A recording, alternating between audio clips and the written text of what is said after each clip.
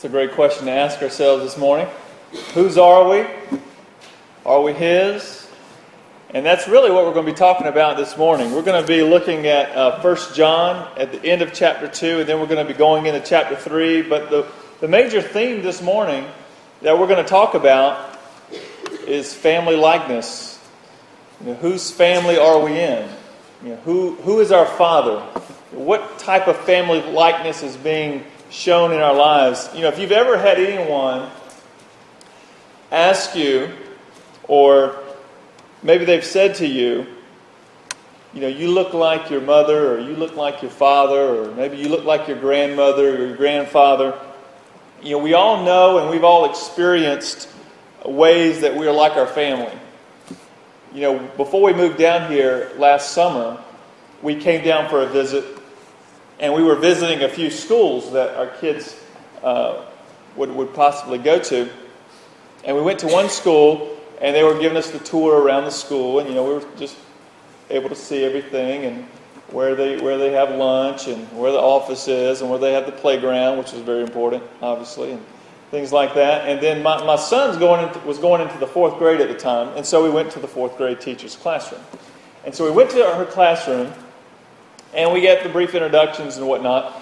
And then she just really looked at my son. She just kind of really focused in on him. And then she turned and looked at me, and it was one of those looks, and you've given this look before. It's a look that says, okay, I think I know who you are, but I don't know how I know who you are. It's one of those looks. So it's a look of familiarity. Okay, I think I know you, but I'm not sure how I know you. Well, as we began to talk, we find out that she lived behind a person that she went to school with. Well, that person was my father. And the way she was able to pull this needle out of the haystack is she looked at my son, and then she looked at me, and she said, "You have those Jones eyes." Because everyone on my father's side has blue eyes. Everybody. And so she knew my father. She knew my grandfather has blue eyes. My father, blue eyes. I have blue eyes. My son has blue eyes. And so that's how she was able to say, family likeness. You must be one of those Jones boys, got those blue eyes. And so, but we all have these physical qualities or maybe habits that could be traced back to our family. This family likeness that we have. And as we move into chapter 3 of 1 John this morning, we're going to see him stress what should be true of you if you are part of the family of God. If you are in the family of God, what does that look like? How do you have this family likeness that tells who your family truly is? And he'll also tell us if we are members of the family of the devil. And so he's going to give us quite the contrast here as we walk through this chapter.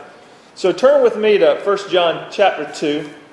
And we're going to start at the end of chapter 2 in verse 28. And we're going to work our way through chapter 3 verse 10. And if you don't have a Bible, there's actually one right in the pew in front of you that we'd love for you to use.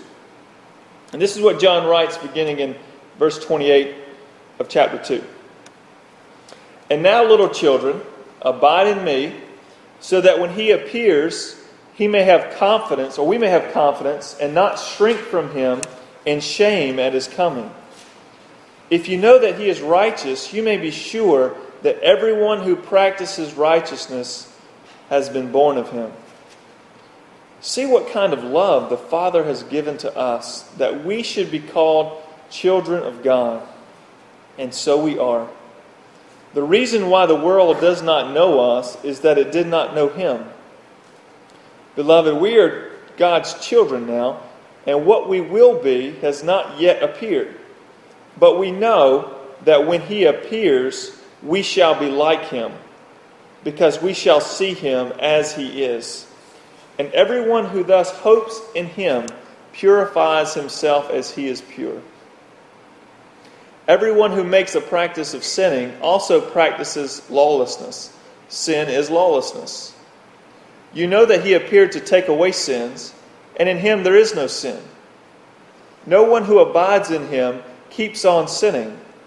No one who keeps on sinning has either seen him or known him.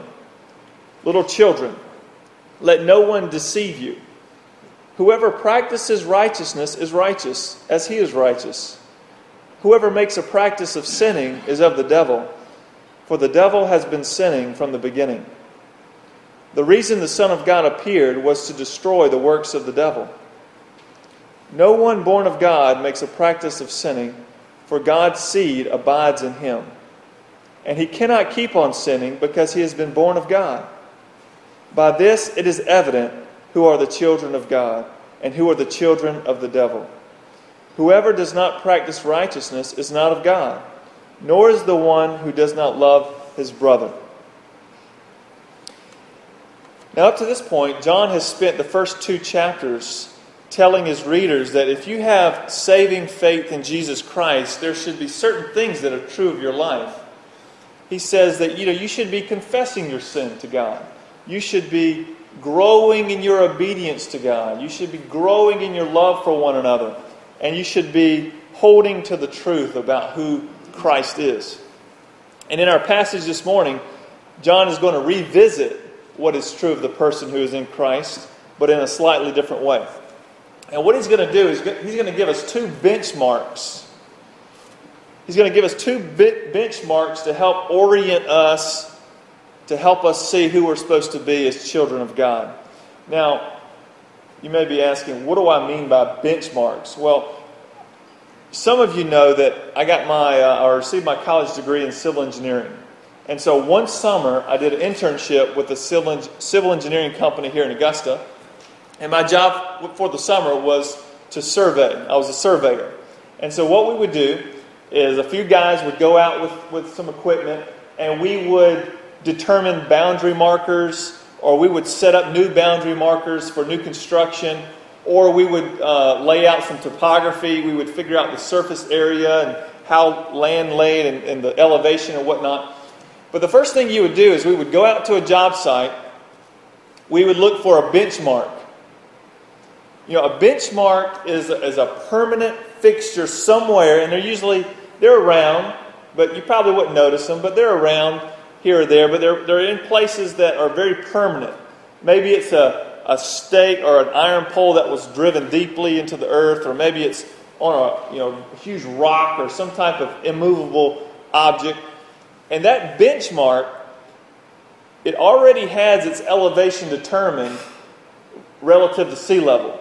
And so if you can latch onto this benchmark, then you can figure out the elevation of the things around you using different tools and whatnot. And so it's very important for you to get a benchmark in order to figure out the lay of the land and how to measure it.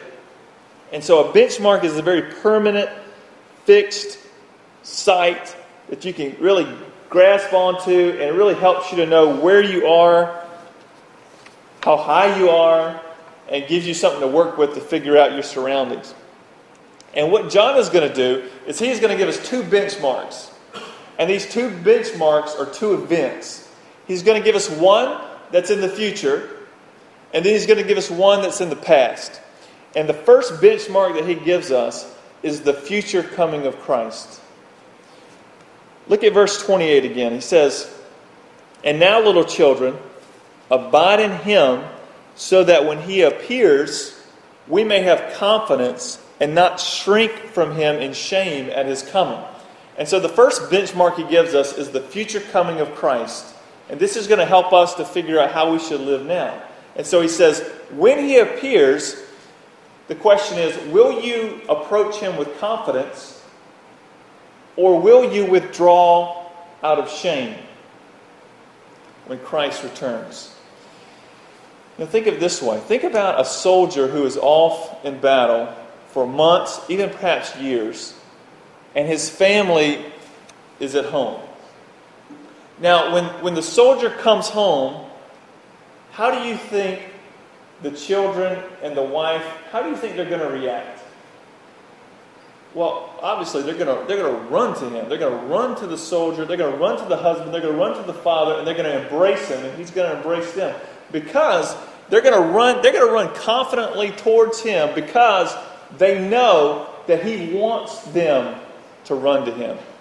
He invites them in. They know that he wants them to come to him.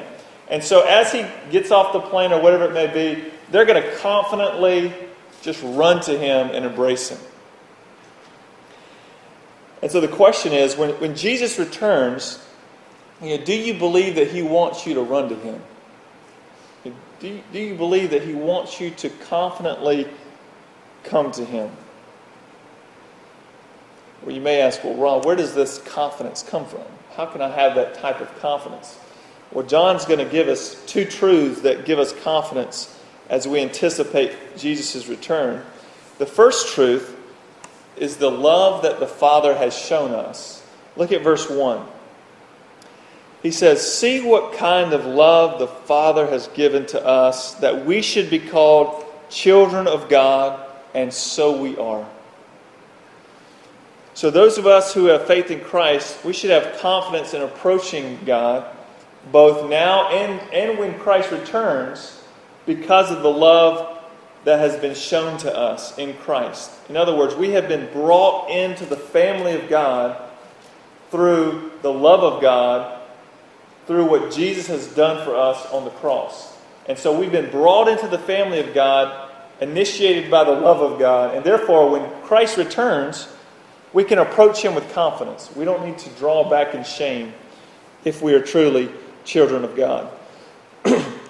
Now, the second truth is that the Father's love has been not only shown to us in Christ, but it's been sown in us. Look at verses 29 and then 2 and 3. He writes, "If you know that he is righteous, you may be sure that everyone who practices righteousness has been born of him. Beloved, we are God's children now, and what we will be has not yet appeared, but we know that when he appears, we shall be like him, because we shall see him as he is. And everyone who thus hopes in him purifies himself as he is pure." So, if you have received Christ by faith, then this transforming love of God has been placed in you, and it begins to work out in you a certain family likeness.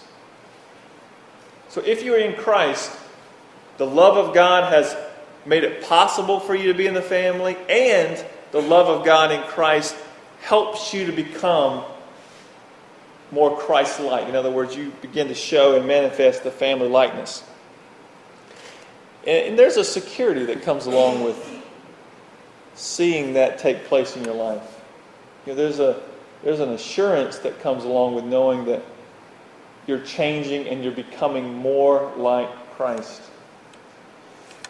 When someone says to you that you remind them of their grandfather or someone in their family that was highly respected, how does that make you feel? If anyone's ever told you that, you remind me of your grandfather or your grandmother, how does that make you feel?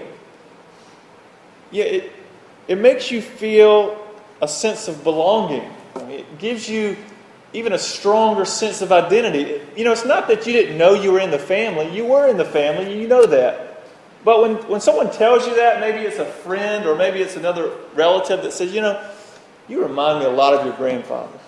Someone that was very respected.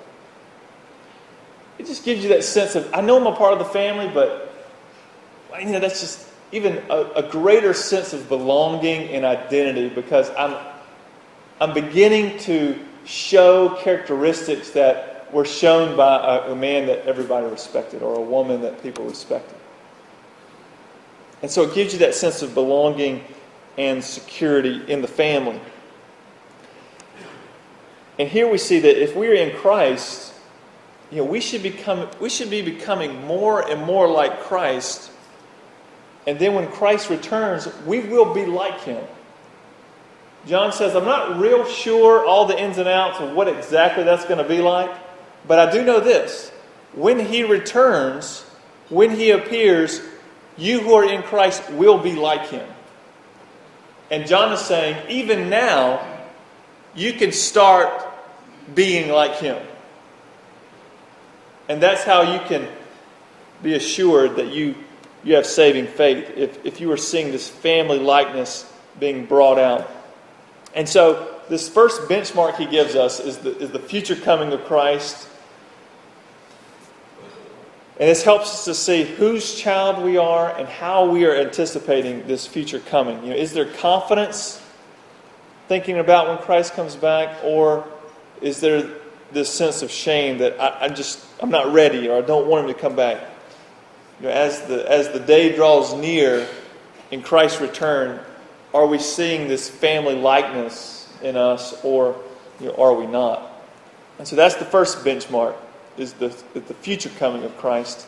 The second benchmark is the first coming of Christ. The question is here, why did Jesus first appear? And John's going to answer that question, and he's going to help us to see, you must grasp this benchmark if you're going to be Christ-like. So, why did Christ first appear? Look at verses 4 and 5. John says, "Everyone who makes a practice of sinning also practices lawlessness. Sin is lawlessness. You know that he appeared to take away sins, and in him there is no sin." So first he says, sin is lawlessness. Sin is a defiant disregard for the law of God. In other words, it's going against what your Father has asked you to do. It's disobeying God. It's going against God. But it's not only this defiant disobedience of God's law. That's not all it is. One scholar says it like this. He says, to commit sin is to place oneself on the side of the devil and the Antichrist and to stand in opposition to Christ.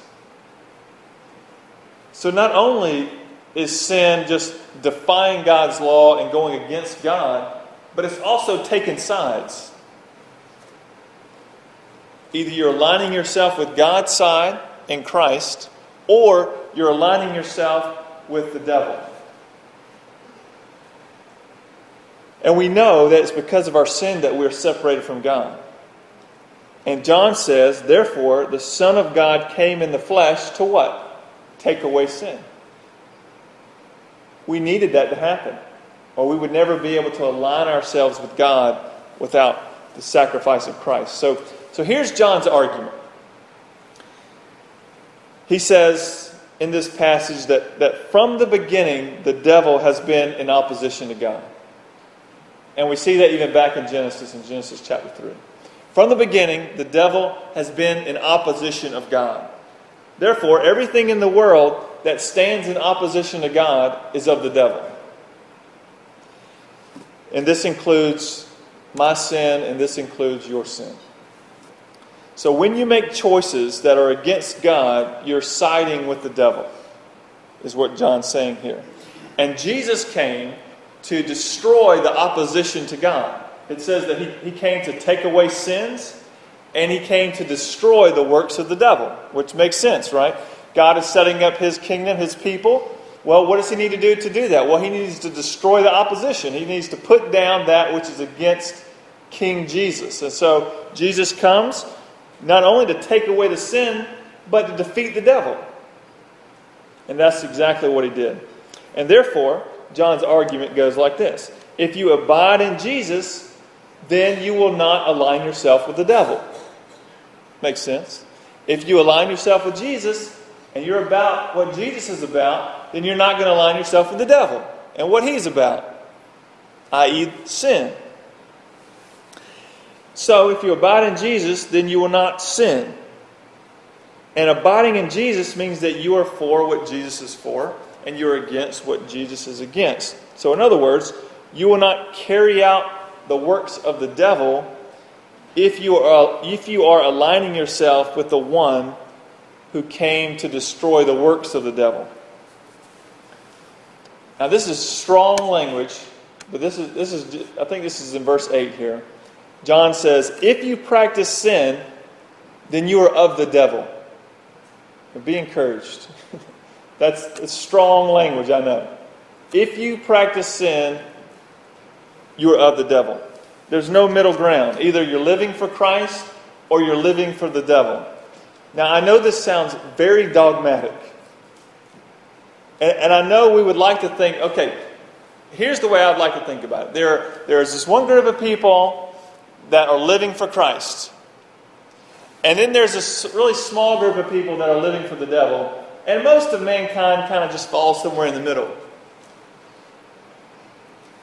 But that's not how John breaks it down for us. He doesn't give us the luxury of this third middle category. He just says, there's really two categories.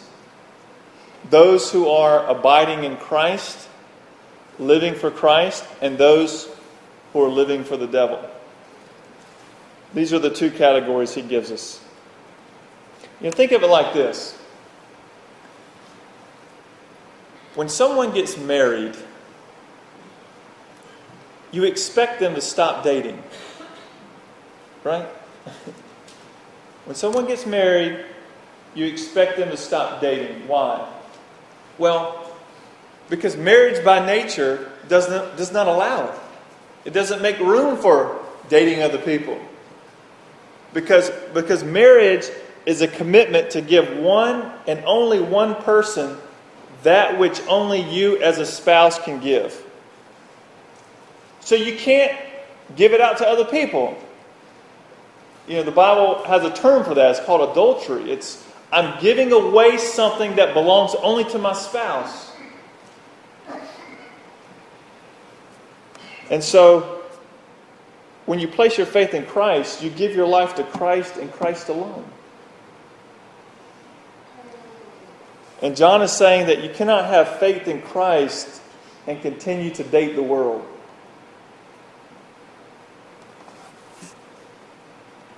This would be incompatible. I just want to read a few verses that describe this incompatibility. Verse 29. If you know that He is righteous, you may be sure that everyone who practices righteousness has been born of Him. Verse 6.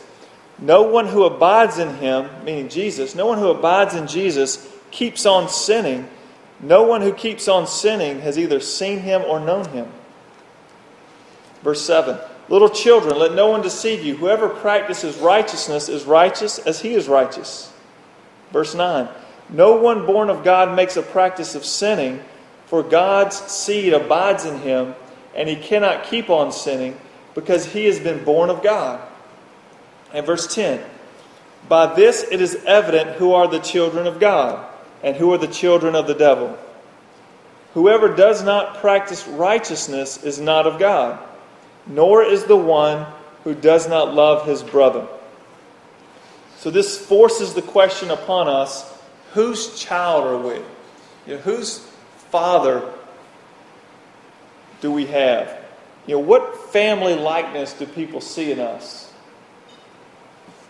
Would they be able to see that, in fact, you are a child of God? Now, I know you may be saying, Ron, John sounds somewhat unrealistic here.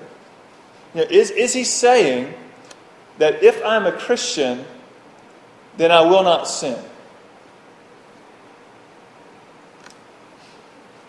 Think of it this way. Let's say someone you know came to you and they said, I'm thinking about dating someone, and I want to hear from you.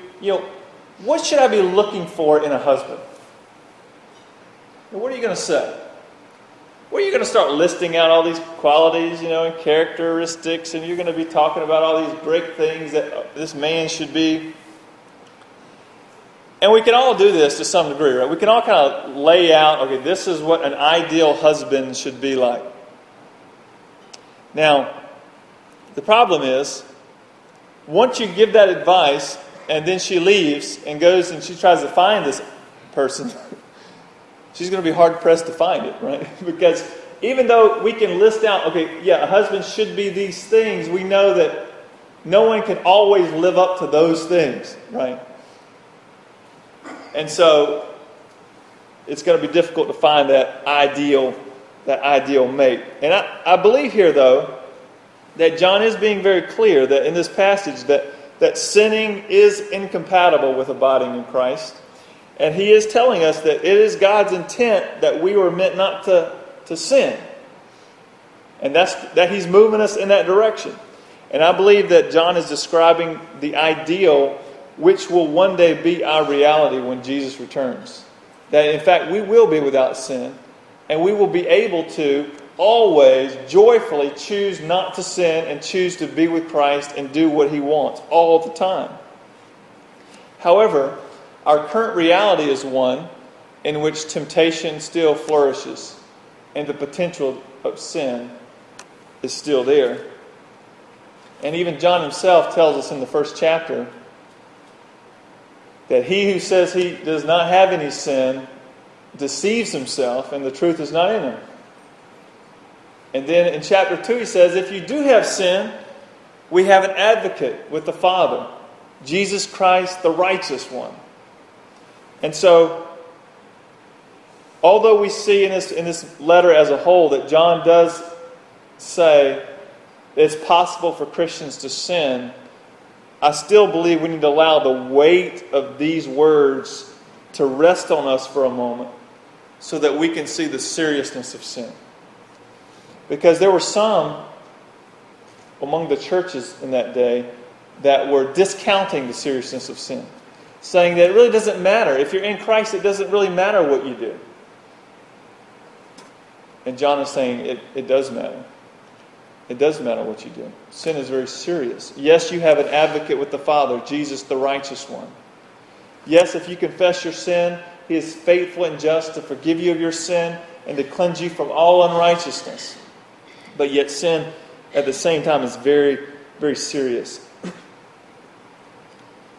Sin is not just making a mistake or having a weak moment or having a lapse in judgment. Sin is not okay because we're tired or we're angry or we're hungry or we're sleepy or we're stressed. Sin is actually aligning yourself with the devil. So when I choose to sin, I choose at that moment to align myself with the devil. It's a very serious act. And John is saying there are just two camps. There are two kingdoms. There are two families. There's the family of the world, whose father is the devil. And then there's the family of God, whose father is God.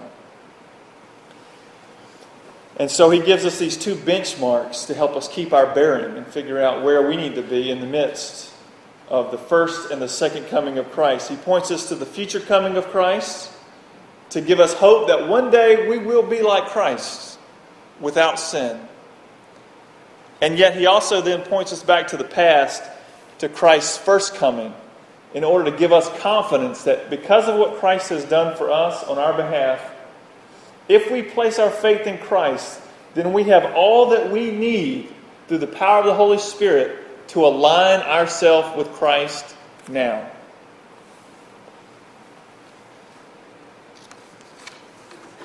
These two benchmarks, the future coming of Christ and the first coming of Christ, they help orient us to how we should live our lives and how we should view sin. These two benchmarks help us to see, what type of family likeness we can possess if we have faith in Christ. And so what do people see in you? When they see you, when they are around you, now we all have weak moments at times and we choose wrongly. But if someone were to be around you for a period of time, would they see the likeness of your Father in you?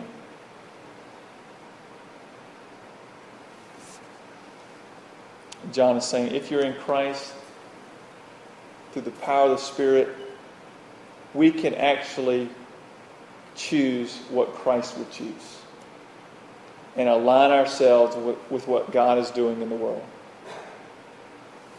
Let us pray. Lord, we come to you this morning as we read these scriptures that are very simple in that they are direct, and yet at the same time they are very weighty. As I read over these over and over again over these past few weeks, my heart was burdened at how many times I aligned myself with the devil rather than you. And I confess that. And Lord, I pray if anyone here is feeling the weight of their sin, God, could they come to Christ even now and lay their burden, lay this weight at your feet, knowing that you have done all that has been required to take away all our sin, past, present, and future, so that we can be children of God. Lord, I pray that we would see the seriousness of sin, and simultaneously that we would see and experience the freedom that comes with knowing Christ. Lord, would you make this group of people dynamic in this city in the way that they manifest Christ-likeness, so that people can get a better idea of who Jesus is, and so that many more can be called children of God. And we trust you for that. In Jesus' name, amen. You know, as we have read God's Word together this morning, if it has been clear to you that you're not a child of God, then I invite you this morning to place your faith in Christ. And perhaps you'd like to join this church. Maybe you want to link arms with a community of people who are seeking to know Christ and make Him known. I invite you to do that this morning. But whatever your response may be, I'll be at the front to meet you as we stand and sing our closing hymn.